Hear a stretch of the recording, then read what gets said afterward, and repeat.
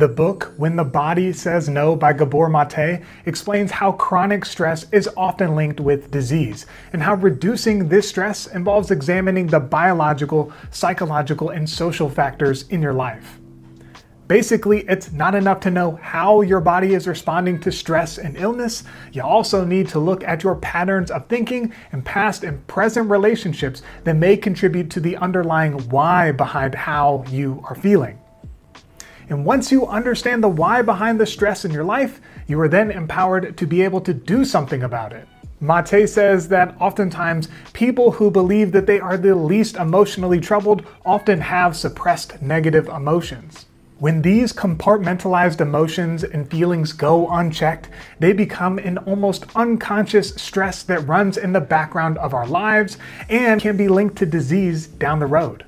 We are going to lean on Gabor Maté's 30 years of practicing medicine in a clinical and hospital setting and his experience as an addiction specialist, researcher, and author of a whole bunch of books about the connection between mental and physical health and trauma. By the way, I'm Clint Malley, and this is Real Common Treatable, where we help behavioral health professionals stay at the forefront of adolescent mental health, addiction, and substance use treatment. All right, let's get right to it.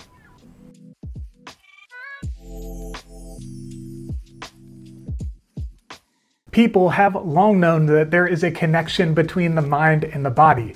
We see evidence of this all the way back to ancient Greece. However, this mind-body connection was also linked with spirituality. Therefore, if you were ill, people might think that you were demon-possessed or that there was some bad moral decision that you made. This worldview also meant that we couldn't dissect bodies because it could affect the journey into the afterlife. And relating all illness to spiritual matters and not being able to understand how our bodies really worked held medicine back for a while. Later on, philosophers like René Descartes started drawing a distinction between the mind and the body as being completely separate things. Although our natural understanding of the mind-body connection never fully left us, this did give us some room to advance medical practices. Apart from the Western thinking, many cultures have long understood a more balanced approach to holistic healing. Many traditional and indigenous cultures like the Maori of New Zealand have extensive healing systems that account for the physical, mental, spiritual, social, and environmental factors that go into someone being well. Maté believes that the pendulum has swung too far in the West, where many doctors strictly focus on the biological factors such as genes and their relationship to illness. This is interesting because research has shown that environmental factors can turn on or activate genes, which means that our environment is even more important than the genes themselves. Maté states that we need a more interdisciplinary approach, one that studies the connection between our nervous system, our immune system, our hormones, and our patterns of thinking. But he didn't just come up with this idea on his own. He is building off the work of Dr. John Sarno, who came up with the term tension myositis syndrome, also known as TMS. And TMS is any condition where someone's psychological condition affects their physical condition. For example, fibromyalgia has no one physiological cause, but it still creates very real symptoms of fatigue and pain. Therefore, Maté attests that understanding a patient's personal history is essential to helping them overcome illness. With tons of sick people out there, this approach has one major hurdle.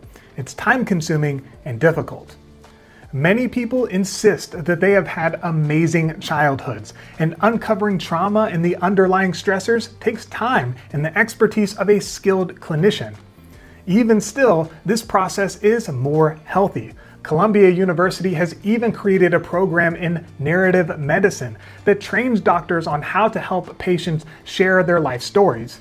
Doing so helps to build trust, reducing power dynamics, and ultimately creates more effective context for treatment.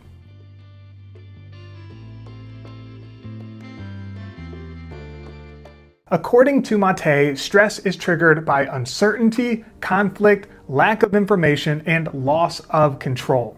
When the brain experiences uncertainty, conflict, lack of information, and loss of control, it responds to this information as a threat. Our hypothalamus, pituitary, and adrenal glands, also known as the HPA axis, release hormones like cortisol to reduce inflammation and to deal with the stress.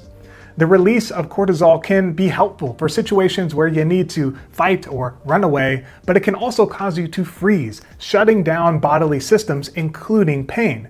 And when pain is reduced, it often allows us to push it down or to compartmentalize our issues with uncertainty, conflict, lack of information, and loss of control. In short bursts to deal with crisis, this stress response is good. But when prolonged over days, weeks, months, and years, this breaks our body down and can be an opening for illness. Maté makes the distinction between acute stress and chronic stress. Acute stress is often linked to events like a car accident, divorce, or the death of a loved one.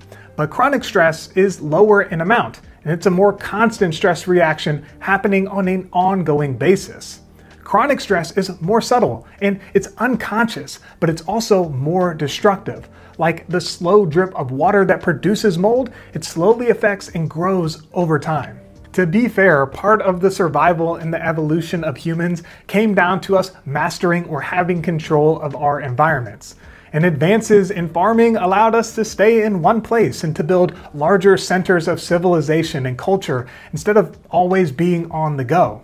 However, this need to control things can also be a huge cause of stress, and our modern environment is filled with things that can cause stress but we cannot control.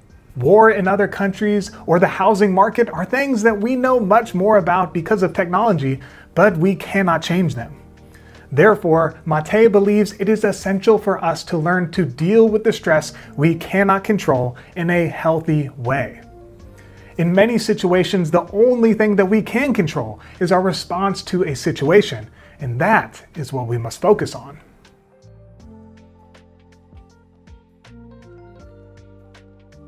Much of chronic stress is caused by experiences that you had as a child that you perceived as a threat that have not been resolved. Maté explains that around 90% of brain development takes place in the first few years of a child's life. So when we are distressed as children, being loved and comforted by our parents allows us to learn how to calm ourselves and also how to love and comfort other people. Sometimes these threatening experiences come in the form of trauma, where something has happened to us as a child, but it can also come in the form of neglect, where something is withheld from us as a child. In addition to physical touch and affection as children, we also need attunement, which is being tuned in to a child's needs physically and emotionally. Even loving families can have relationships that lack attunement. Therefore, depending on our parents and how we are loved by them, we learn skills and confidence to love others and comfort ourselves, and to regulate our own emotions. We are meant to develop differentiation from our parents. This goal is to help us form an interdependent independence, meaning that we have our own sense of self and how to regulate our emotions, but also develop interdependent and supportive relationships. Trauma or a lack of emotional or physical love and nurturing as a child can make it difficult for kids to tell the difference between threats and non-threats, and can have a massive influence on the personality we develop and how we handle stress. The personality that we develop growing up isn't the only thing that contributes to our chronic stress. As Maté explains, it's also the positionality within multi-generational families, culture, and society. So humans used to live in large extended families that were a huge part of our social connection and identity forming. However, new capitalist societies often have to put their kids in daycare or to send them to school so that they can work, instead of being surrounded by extended families. David Matthews, not the band leader, but the sociologist, looks at the relationship between modern capitalism and mental health and points to cultural norms like materialism, social inequality, loneliness, an overemphasis on work, and the denial of creative and human desires as being an underlying cause in our mental health decline. Cultures also matter in our chronic stress makeup. Cultures that are individualistic encourage kids to be self-reliant and to seek validation within a hyper-independent, parentification-like lifestyle. which can make it difficult to form meaningful relationships. On the other hand, a more collectivist culture may encourage hyper-reliance or learned helplessness, and can make it difficult for kids to individuate. The late 19th and 20th century were filled with terrible parenting advice from child psychologists. One such psychologist was John B. Watson, who wrote a book called Psychological Care of Infant and Child in the 1920s, in which he said that it could be dangerous to hug, kiss, or show affection through touch to children. In society, we see that things like racial inequality are also closely tied to our chronic stress. For example, with prostate cancer, Black American men are twice as likely to get it rather than white American men, but they are also 6 times more likely to get it than men in Nigeria. Maté believes that this systemic societal pressures of being a Black man in America, especially related to racism, contribute to the chronic stress that is often related to illness. And studies have shown that Black, Hispanic, and Native American populations are more likely to suffer from chronic diseases like cancer, diabetes, heart disease, and asthma. Research has connected this to a lack of access to healthcare, poor nutrition, exposure to toxins, but also to the daily stress connected with poverty and/or discrimination. Now, it is super important from the onset that we do not blame ourselves or our parents for these experiences. As we have explored, much of our brain development has to do with our experiences that we encounter as a child, from our parents and from other adults. If you develop an illness related to chronic stress, it is not your fault. If part of your chronic stress is related to traumas that your parents passed down to you, it does you no good to blame them either. Your parents' brains and other adults' brains also developed because of a unique set of conditions in which they were raised. Blaming is pointless. Understanding, though, can bring healing. Understanding the reasons behind chronic stress can also help you to be more empathetic to others, especially when you understand the complexities of your own chronic stress.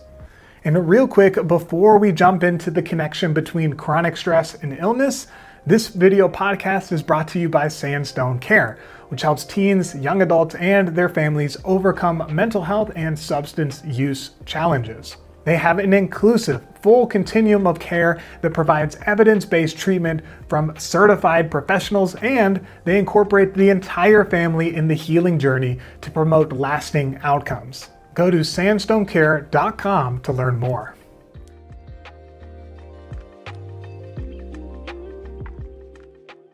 There is a ton of research that Maté cites throughout his book that shows how diseases are related to chronic stress. People with nervous system diseases like multiple sclerosis or ALS, also known as Lou Gehrig's disease, are more likely than average to have experienced early trauma or to have dysfunctional emotional issue ties to their parents. One 2012 study found that when MS patients participated in weekly stress management programs, that they developed fewer new brain lesions than those who didn't. Individuals with gut diseases like IBD, IBS, and GERD have a higher rate of abuse in their past than others. Another example is the bowel disease alexithymia. Research has shown that sufferers of this disease often have a harder time to describe or to put their feelings into words, which is often linked to childhood trauma and neglect. Similar to ALS, folks with autoimmune diseases like arthritis and lupus have compensating hyperindependence, which can come from the loss of a parent or a child and having to take on this parenting role and its responsibilities really early in life. Research has even shown that some forms of cancer have psychosocial risk factors that are connected to repressed emotions, especially anger.